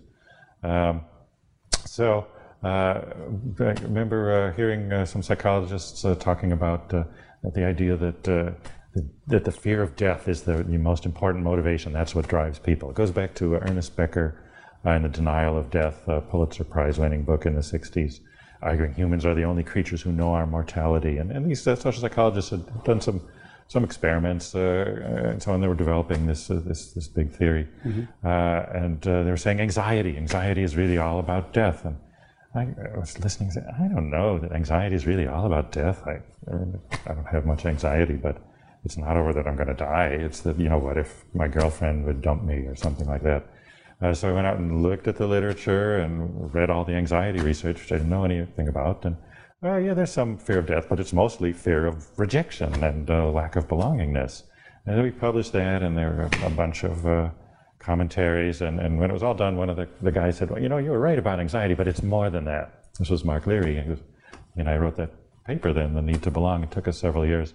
And so we tried to relate this urge to connect with others to mental processes, to emotions, to health, to everything we could. And over and over, it had huge effects.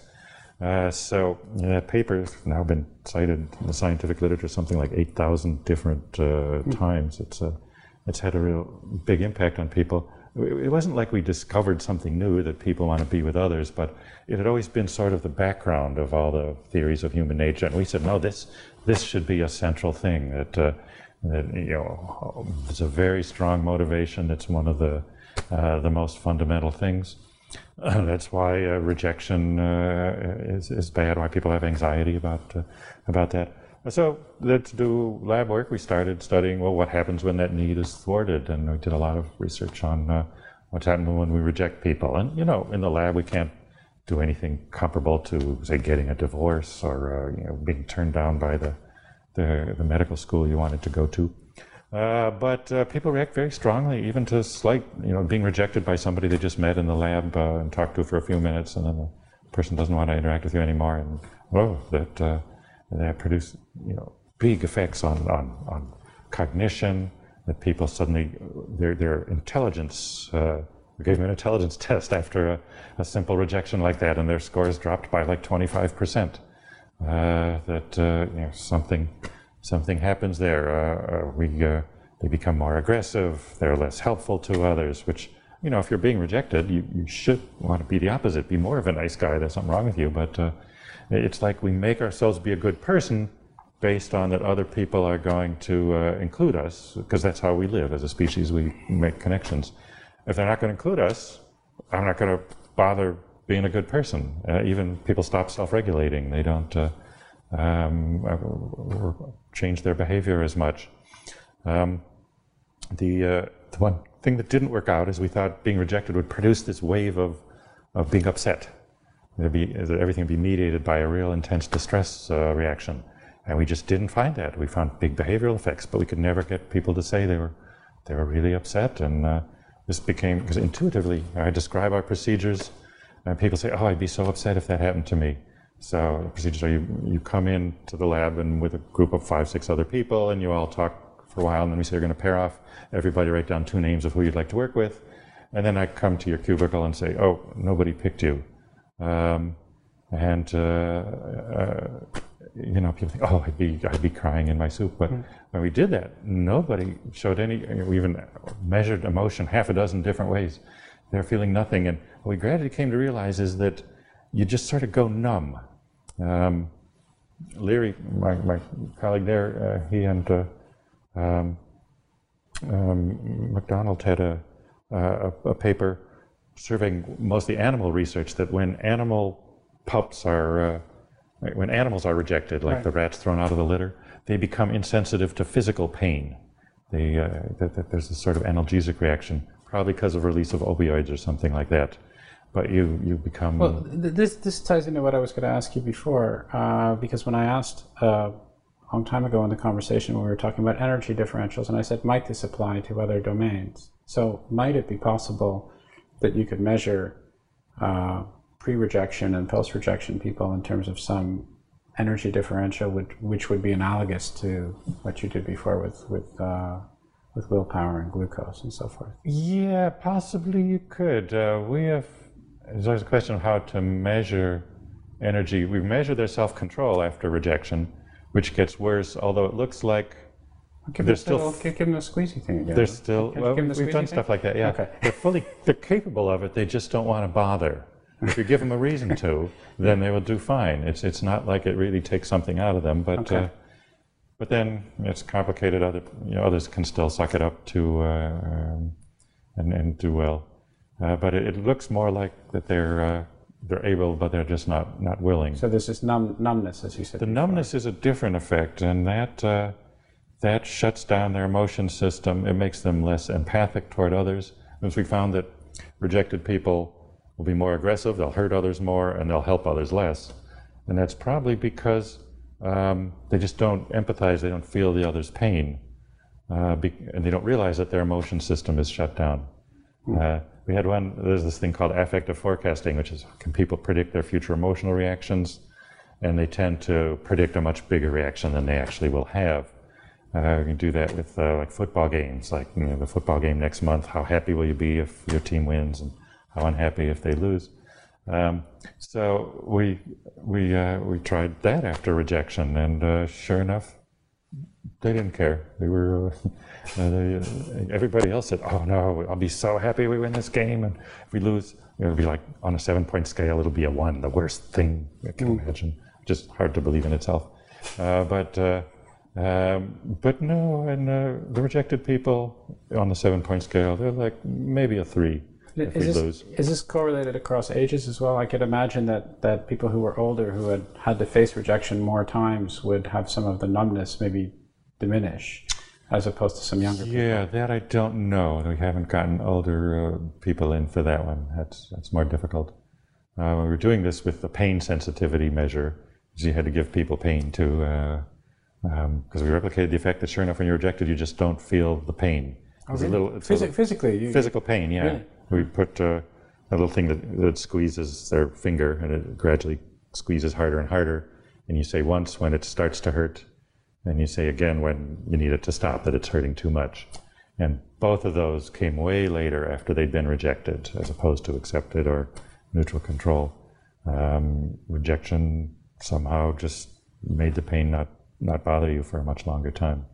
So maybe that could be used for medicinal purposes. Maybe people could use it as an anesthetic. They just reject people instead of having... What it did actually lead to Nathan Dual, my student. He came to me and said, well, does that mean if we gave people aspirin as a painkiller that they would be less bothered by rejection? And this seemed to me like the craziest idea, but he had several other things work, and I built up some credibility. So I said, go ahead and try it. I'll give you the $1,000 for whatever we need for pills and whatnot. So I did it, and damn, it worked. That people were less bothered by rejections. In everyday life, we sort of had them keep a diary for a couple of weeks of, did you have hurt feelings today? Because hurt feelings is something people will say before they're actually expressing emotional distress. The placebo group, it stayed high, that they had some hurt feelings all along. The people who were taking acetaminophen, Tylenol, every day, after about the 9th day, they were having a significant drop in hurt feelings, and went on to do lab studies. He had another one. He's gone on to do more work on this. He's at University of Kentucky. He found it was tracking loneliness in a large sample of students across the year, and not having people talk to you tends to make you lonely, except, he said, for the chronic marijuana smokers. He didn't know why that did it. He went and looked up the molecule, which is fairly similar to the acetaminophen. And I know California gives medical marijuana for pain relief, and apparently it works. It works for social pain, I guess, as they call it as well. So again, there's this physiological, psychological link that's so strong. Yes. It's just manifesting in a different way this time. Manifesting in a different way, yeah. Yep, we found both psychological and physiological effects. So rejection, again, goes to the core of what we're all about. Is you don't need everybody to love you, but you need some people to like you. Yeah.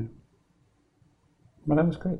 All right. Thank you very much. Thank you. Right? Okay. That was great. Good. That was a lot of fun. All right. I think so too. I hope you enjoyed this reformatted podcast. As mentioned at the outset, this conversation is also available both as an individual ebook and as part of the ebook and paperback Conversations about Social Psychology, along with separate discussions with Carol Dweck, Barbara Fredrickson, Janko Tipsarevic, and Philip Zimbardo. Those interested in more information about Ideas Roadshow are directed to ideasroadshow.com, while those who are curious about me and other projects I'm involved in are recommended to visit howardburton.com. Thanks very much for listening, and I hope you'll tune into another Ideas Roadshow podcast on the New Books Network soon. We release a new one each Wednesday.